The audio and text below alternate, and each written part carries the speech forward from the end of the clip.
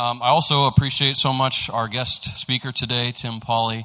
Before he was involved in Capital Ministries, he was actually the student pastor here at Faith Baptist Church for several years prior to Pastor Scott. And now we have been privileged to support him and his work in Charleston for 15 years, I think. So Tim, thanks for being with us. Come on up, share your work, share with us what God has laid on your heart. Thank you, brother. Thanks, Chris.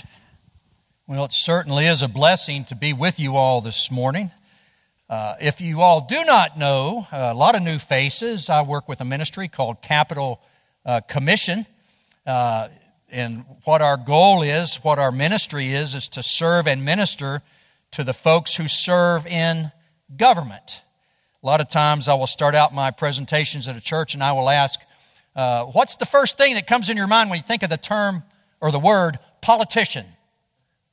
Okay, I don't know if I heard moans or groans or saw any eye rolls or not. I would like to challenge you today what our first thoughts about politicians ought to be. But the purpose of our ministry is, number one, to share the good news of the gospel with our political leaders who do not know the Lord. And so that is our focus, is on Christ. Our focus is on the gospel. And so first and foremost, we want to present the gospel, the good news of salvation through Christ alone, to our leaders who serve in the capital and around the state. The second thing that we want to do is to encourage and disciple and help grow those who are believers serving in a very challenging and difficult environment. And it's only getting more so every day. So the folks that are believers, we want to be an encouragement and a challenge and to help them to grow. And we do that through Bible studies in the state capitol. And then the third thing that we want to do, and we'll cover that somewhat in our message, is encourage believers in churches to pray faithfully and specifically for their leaders. And so that really is a focus of what we want our ministry to be. Just a little bit of a ministry report. Ministry-wise, it has been a difficult year, much as it has been for everyone. With the COVID lockdowns and shutdowns, there was very limited access at our state capitol. So we did not have Bible studies during the regular session. And then I had to have cancer surgery in the spring. And so that kind of set things back. But the surgery went well. Everything Lord is blessed, is taken care of. So you might really pray for us as we kind of gear up trying to reboot this fall and then leading into the regular session that begins in February. I know a lot of churches, a lot of ministries have had challenging days, and ours is no different. So I would ask you to pray for that. Now I'll talk a little bit more about our ministry as we go through our message. I did want to share one blessing. Some of y'all may have heard of the G3 conference, which is held down in Atlanta. About 6,500 people there for that, where our ministry was blessed to be able to have a booth. We are currently in about 23 states, and our goal is to put a full-time ministry leader in every state capital. And it was our prayer to have, while we were there at that conference, to have 7 folks express interest and 3 solid candidates to serve in other state capitals. And the Lord blessed, we believe, with that. So we are thankful for that. That was a real blessing. Also to be there for the speakers and the music was great as well. What we're going to do this morning is share from the Word of God, and then kind of as we go, we'll talk a little bit more about our ministry. So it'll be a little bit combined there. But I'd like to invite you to take your Bibles and turn the pages or turn it on or however you do it to Titus chapter 3. And we are going to share this morning just about how we as believers live in what are some very challenging days. Now, this is a missions conference, and so there's a lot of different emphasis, perhaps on different countries, different regions. And as I was preparing for this, I thought, it might be easier in some ways for us to be burdened for and to have a love for the folks that are lost in other countries. Now, I think lots of times our eyes are closed. Maybe our hearts aren't burdened the way they should be. But as I thought about the specific outreach of our ministry to political leaders and politicians, they can be kind of hard to love and kind of hard to have a burden for. And we think about what's going on in our country and our nation and how divisive and how challenging these days are with all that we see going on around us. And I mean, we could just begin to list all the things that are going on. Masks and mask mandates and wear a mask or don't wear a mask. Vaccines and vaccine mandates. Take the vaccine or don't take the vaccine. All of the LGBT agenda, everything that's going on around us, it's easy for us to get anxious and angry and bitter and discouraged as we're living in this very challenging world. And so this morning, I would like for us to look at Titus chapter 3, and Paul gives us some very specific challenges and encouragements as to how we as believers are to live and how a church is to minister in what would be a very challenging world. And so that's what we want to consider and look at this morning. And again, we'll kind of work in some of what our ministry specifically does with that as well. If you're familiar with this, Paul's letter to Titus, Titus was a pastor or a church leader. Paul left him on the island of Crete, and he said, I've left you there to take care of business. There's some things you need to do. You need to get some elders set up in the churches. And also, here's some things that you need to teach and encourage the believers there as they are worshiping together and living together in church, and then as they are living out their Christian lives in the community in what was probably a very challenging culture. If you read there in Titus, he says some of Crete's own people said they're just a bunch of liars and lazy gluttons. Now, I don't know what all that means, but I don't know. Paul wasn't very sensitive to that, was he? But he said this is what they call themselves. And so it was a very challenging environment, a very challenging culture that the believers in Crete, in which they were living, in which they were serving. And so Paul says, Titus, here's some things I want you to do. Here's some things I want you to teach. And as we come to Titus chapter 3, I would encourage you maybe this afternoon, just read this whole letter. Won't take you very long. It's just really encouraging. But in Titus chapter 3, he gives us some great challenges and encouragement as to how we as believers should live in the challenging and difficult times. So let's read this together. Titus chapter 3, verse 1, Paul says, remind them, that's the believers in the churches, remind them to be submissive to rulers and authorities, to be obedient, to be ready for every good work. To listen to this description of how we are supposed to live and relate in this day and age. And does that present how we are living? And listen to this. Verse 2. To speak evil of no one, to avoid quarreling, to be gentle, and to show perfect courtesy toward all people. So Paul says, this is something you need to teach the people in your churches. This is how you need to, your attitude towards your government leaders and your responses, and even how you would speak to them and speak about them. Then verse 3, for we ourselves were once foolish and disobedient, led astray, slaves to various passions and pleasures, passing our days in malice and envy, hated by others and hating one another. That's a pretty good description of our culture today, is it not? Passing our days. That's just kind of like, we're just existing in this culture of hatred and such. What a description of those who do not know the Lord. But, verse 4, one of my favorite words in the Bible. But, when the goodness and loving kindness of God our Savior appeared, He saved us, not because of works done by us in righteousness, but according to His own mercy, by the washing of regeneration and renewal of the Holy Spirit, whom He poured out on us richly through Jesus Christ our Savior, so that, being justified by His grace, we might become heirs according to the hope of eternal life. What an encouraging passage.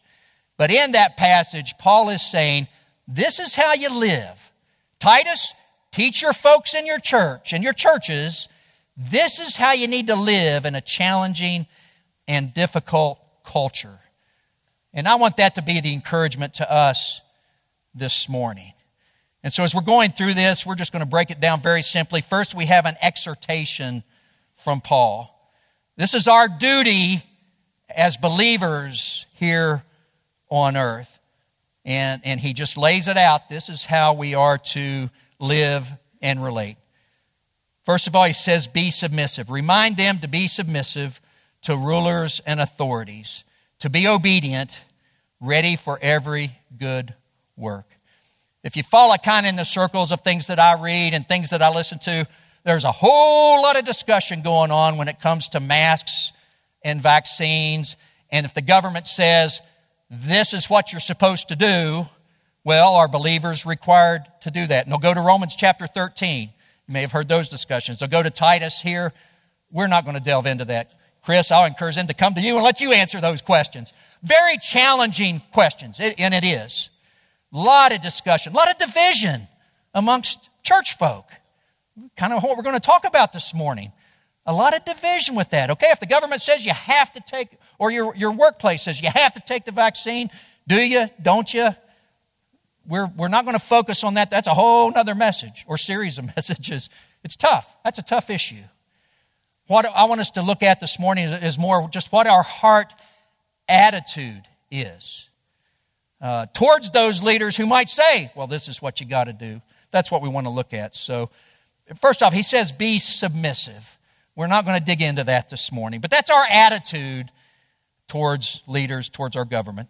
To be obedient, that's our actions towards our leaders and towards our government. If you want to make a note to look up these passages, Romans chapter 13, 1 Timothy 2, here in Titus 3, 1 Peter 2, 13 through 15. Boy, you can dig into those passages and you can talk with your brothers and sisters about it and discuss it. And I tell you, believers are probably going to come up with some different conclusions. But my encouragement to us would be it never should be a divisive thing. Otherwise, we're missing what Paul's point here. But then look at this next word. Be ready for every good work. It says believers ought to be ready for every good work. Filling up shoe boxes. That's a good work that believers ought to be ready for. Collecting supplies and materials for the Women's Resource Center. Ready for every good work. In our ministry, we're contemplating ministering to, reaching out to political leaders. And in doing so, we ought to be thinking every good work. How can we perform good works with them? Let me just share this morning, and we're going to kind of do a parenthesis, kind of a commercial, if you'd want to call it that, about what our ministry, one of our focuses is, and as an encouraging us to pray for our leaders. One of the greatest good works we can do for our leaders is to pray for them. 1 Timothy chapter 2 says we are to pray for kings and all that are in authority. And Paul gives us 4 different words for prayer there. Prayers, intercessions, supplications, and thanksgivings. Praying for our leaders. Let me ask you some questions here. How many of you all can name our congressmen and senators in Washington, D.C.? If you can do it, just raise your hand. Okay, a lot can. Now, how many of you can name our governor? Okay, about everybody can. Now, let me get a little more pointed, though, for us as believers. How many of you can name your state senators? The folks that are representing you in Charleston. Okay, can anybody? You feeling convicted? We'll get there in a second. What about your state delegates? Can you name any of your state delegates? How about your Raleigh County commissioners? Now, some of y'all do know some of the Raleigh County commissioners. You better be able to name some of them. Your prosecutor. Who's your mayor? I know. Who's Beckley's mayor? I've got it on my sheet here, so I cheated. I looked it up last night. Okay. Yeah, Bob Rappold, okay? Your circuit court judges, your school board leaders, Raleigh County. This is my point. I want to encourage us to think. To be prepared for every good work towards our leaders, I think first and foremost would be to pray for them. And can we pray for our leaders effectively if we don't even know who our leaders are? Now, do any of y'all like following West Virginia politics? Anybody? Do you like following? Well, do you follow it?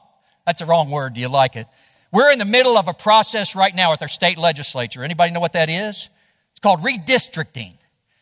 And if you know what that is, every 10 years they do the census. We don't gain. West Virginia doesn't gain residents. We lose residents. So they have to redistrict. And what they do is they draw the maps and they draw the lines saying what the senators and the delegates, and even our folks in D.C., the congressmen and the senators, what group of West Virginians they represent. Okay, so it'd be Raleigh County. Who represents? And it's a big process, and it's controversial. 10 years ago, one party was in charge, and they kind of did their thing, and the other folks fussed about it. Well, that has flipped since then, so now another party's in charge, and the other party's fussing about it. It's just a big deal. How do those folks represent? What folks are represented by the senators and the delegates? Now, this is not straight out of Scripture. I can't make a law of this, but this is what I want to encourage you to think about. If we have leaders that represent us in D.C., okay, in Charleston, at the Capitol, at the Raleigh County Courthouse, at the City Hall, if we have leaders who represent us, then I believe that is a great tool to say, those are the leaders that we need to represent before God our Father as we would pray for them.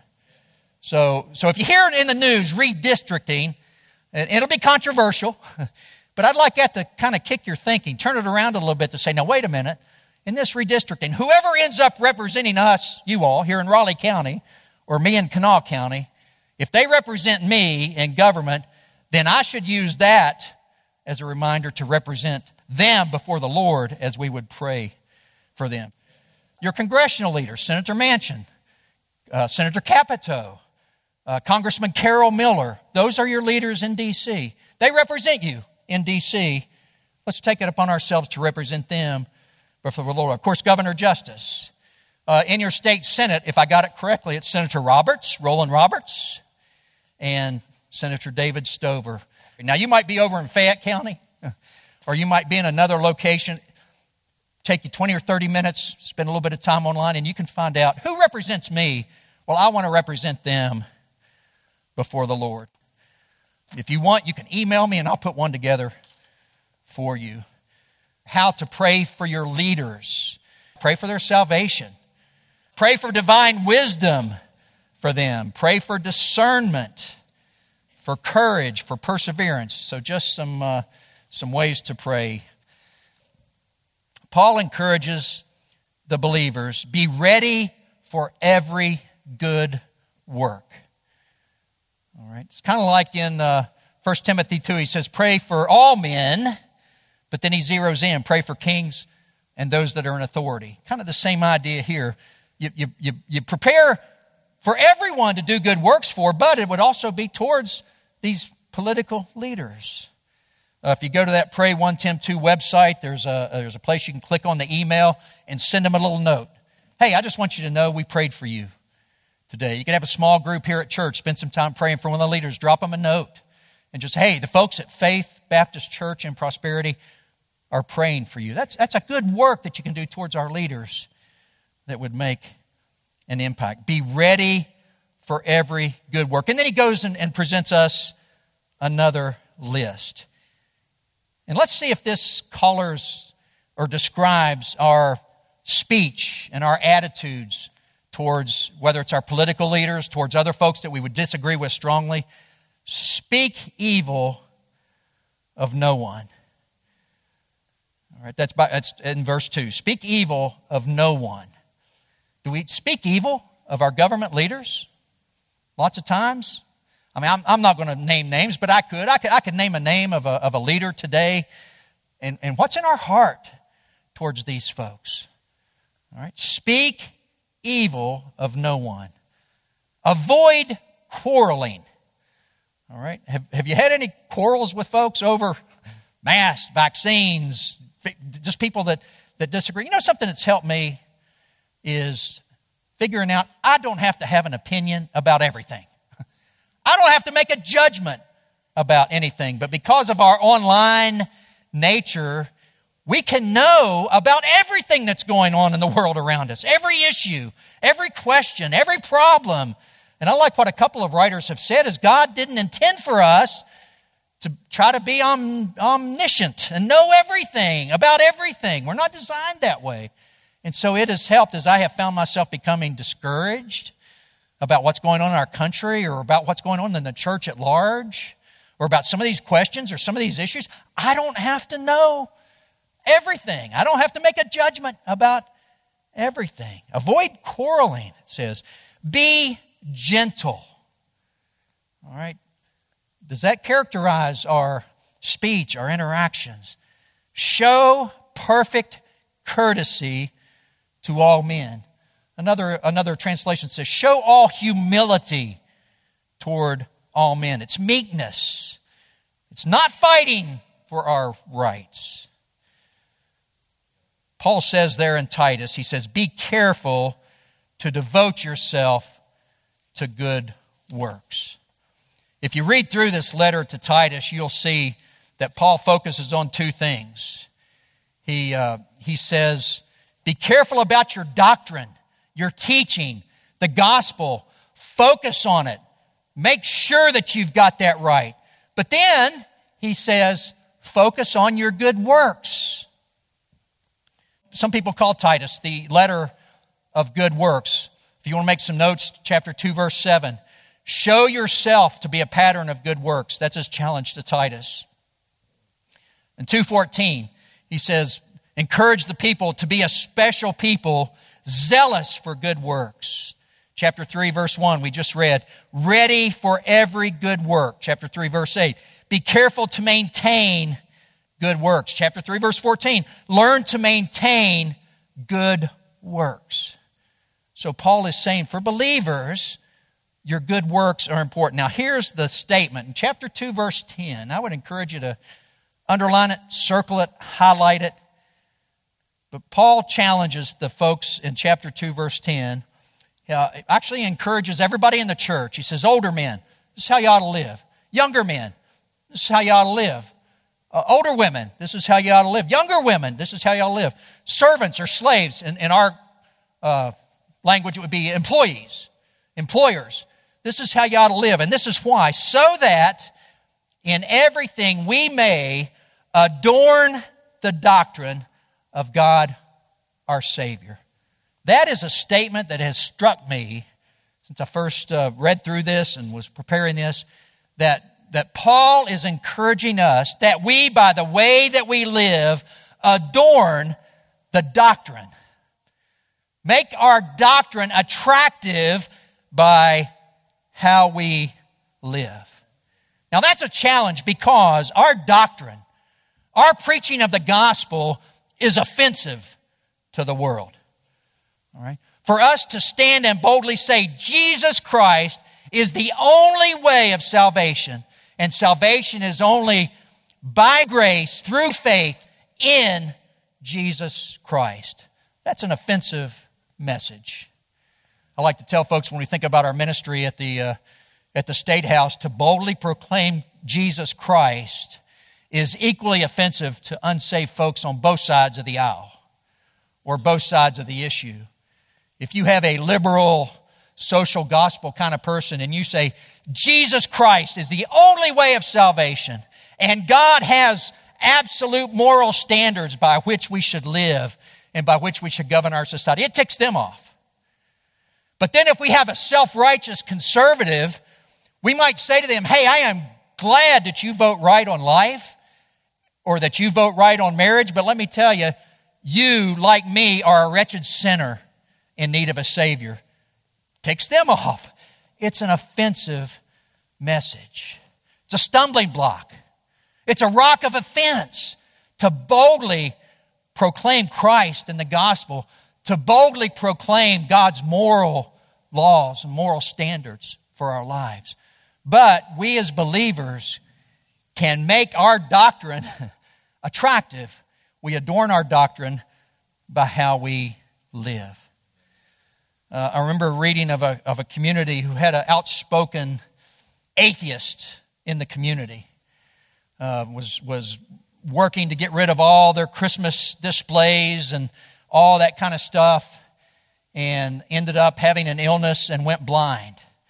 And the believers in the community reached out to that person. Now, last I had read or heard of that, I don't know that he made a profession of faith in Christ, but he shared what an impact that had, that these folks who'd been kind of his enemies, because they were eager for good works. And so that's what we want to contemplate and consider. That's Paul's challenge to us. So we are living in challenging and difficult days. We do want to make sure we boldly proclaim the gospel and God's moral standards and moral truth. But Paul says, focus on your life, your living, your works, your good deeds that would be attractive to those who don't know the Lord. So that's Paul's exhortation. Paul then gives us an explanation. How do we do this? How can we do it? Because it's tough. It's tough in this day and age. We think of some of these leaders who say things and do things and believe things and promote things that are so against what we believe in and what we stand for. It is hard not to be bitter, not to be angry, not to be judgmental. But Paul says this is how we do it. There's some things to remember. If you remember back in verse 1, Paul wrote to Titus, remind them, remember. And the first thing we need to remember, that we need to consider, is remember what we were without Christ. And then you've got this description of unbelievers, folks who are without Christ, foolish, disobedient, led astray, slaves to passions and pleasures, passing away days in malice and envy, hated by others and hating one another. Folks, we need to remember that is us without Jesus Christ. And it's not because of anything that we did or anything that we earned. It is only by the grace of God. So we need to remember, as we see a politician or a leader or someone in our community that says things and does things that just wants to make us so angry as to stop. No, wait a minute. Without Jesus Christ, that's me. That's my thinking. That's my heart. And it's only because of God's grace. A couple of passages that reminded us. 1 Corinthians 2:14. The natural person, the person without the Spirit, does not accept the things of the Spirit of God, for they are folly to him. He is not able to understand them because they are spiritually discerned. So the person without Christ is not able to understand the truth and understand the gospel. And then in 2 Corinthians, Paul continues the same subject. If our gospel is veiled, it's veiled to those who are perishing. In their case, the God of this world has blinded the minds of unbelievers to keep them from seeing the light of the gospel of the glory of Christ, who's the image of God. So the unbeliever, it's not because he won't believe, it's because he can't, without a working of God's grace in the heart and the mind to understand the truth of the gospel. And that's all because of the grace of God. So consider what we were without Jesus Christ. Next time we're tempted to be angry and bitter and hateful about unbelievers, remember, that's me. Accept the grace of God. So, remember what we were. Secondly, remember what God has done for us and who we are in Him. It says in verse 5, not by works of righteousness which we have done, but according to His mercy, He saved us. We've been justified by His grace, that we can become heirs according to the hope of eternal life. That's what God has done for us. None of my account, none of my earning, not because I was smarter or better looking or anything. It's all of God's work on our behalf. So consider what God has done for us. We need to remember that. That's what Paul's saying. Titus, remind the folks who they were before they came to know Christ. Remind them what God has done for them in Christ. And then thirdly, we will consider others differently. We will be reminded to consider others differently if we focus on that. God has shown us mercy and grace.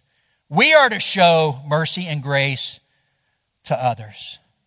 Boy, and I'm tempted to get angry about, even if it's someone in my family, sometimes it's my daughter Rachel, I'm tempted to get angry. And I've just got to remember, Lord, how many times have I failed you? How patient have you been with me? How much grace and patience have you shown me? God showed us mercy and grace. We need to show mercy and grace to others. We can become so consumed with maybe winning elections or taking America back or changing our culture, we forget God has called us to reach out to those who do not know Him. So as you hear of all that's going on in the state capitol or in D.C. Capitol, I just have to wonder, how often is the gospel of Christ proclaimed? There would be three responses to this message this morning. You might be here this morning and you're right in the middle of verse 3, living your life in not going to be the worst that could possibly be, but living your life in rebellion to God, just living out your days in emptiness and hatefulness and those things. You just don't know Christ. And if that's true, that's the decision that you would need to make in response to this morning.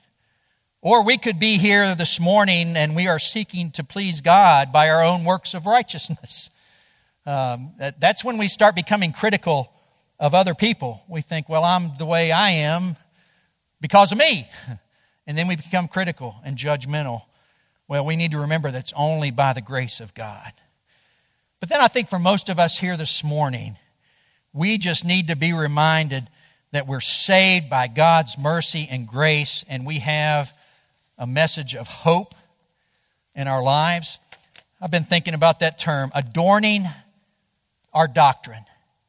And I think more than anything today, what the world needs to see are believers who are living lives of joy and peace and hope, even in the midst of everything that's going on around us. And I've got to confess, this is convicting for me because I find myself getting discouraged, sometimes angry, but just discouraged and depressed at what's going on in our country. But even more so for me as I'm reading stuff, what's going on in the churches around us.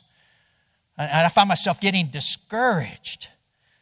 And I need to have a life of joy and hope and peace. I know we're getting close on our time, but I'd like to close in just reading part of Titus chapter 2 that I think gives us that message where we can find the hope and the joy and the peace, and that's chapter 2, verse 11. Paul can close it better than I could, so I just want to read this and remind us this morning that we adorn our doctrine, our teaching, by how we live. So I teach a college and career class at our church, which most of the time is just my daughter. And there are a couple other folks there, and I can't remember what the point was, but I asked Rachel in front of everybody, and it was convicting. I said, would you characterize me as a joyful person? And her eyes got kind of big, and it's like, not really. And I knew that was what the answer would be because I know my own heart and my own reaction and responses. But let's take this closing word from Paul as to the joy and the hope and the peace that we can experience in our lives. For the grace of God has appeared, bringing salvation for all people, training us to renounce ungodliness and worldly passions, and to live self-controlled, upright, and godly lives in the present age. Listen to this. Waiting for our blessed hope, the appearing of the glory of our great God and Savior, Jesus Christ, who gave Himself for us to redeem us from all lawlessness and to purify for Himself a people for His own possession who are zealous for good works. We have the hope of all that God has given us and done for us and will do for us in Christ. So the challenge for me is as I am living in a challenging and difficult day and sometimes challenging and difficult ministry, how can I be ready to live out the good works that would be adorning our gospel? But more so, how can I live out the joy and the peace of the hope of what I have and who I am in Christ? And so I would like to leave that the challenge with you. Now, this is a missions conference. We haven't really focused on foreign missions, and I know there's been focuses on that, but I think as we think of our mission as a church and as believers, it is to take the good news of the gospel to our families, to our community, to our state and our nation. And I am convicted, as I would ask perhaps my own daughter or a neighbor or other folks that I come into contact with, am I a joyful person? Not so much, lots of times. But because of the hope we have in the gospel, we can be. And so that will impact our mission and our ministry to others. Let's pray. Father, I do want to thank you so much just for this challenge from Paul, leaving Titus, probably a young man in a very challenging environment. And what a great challenge he gave Titus and he gave to us. To be careful of our doctrine, but also to be careful to live out good works and good deeds that would adorn our gospel. And so we thank you for this opportunity to gather this morning and to share these things. I pray in Jesus' name.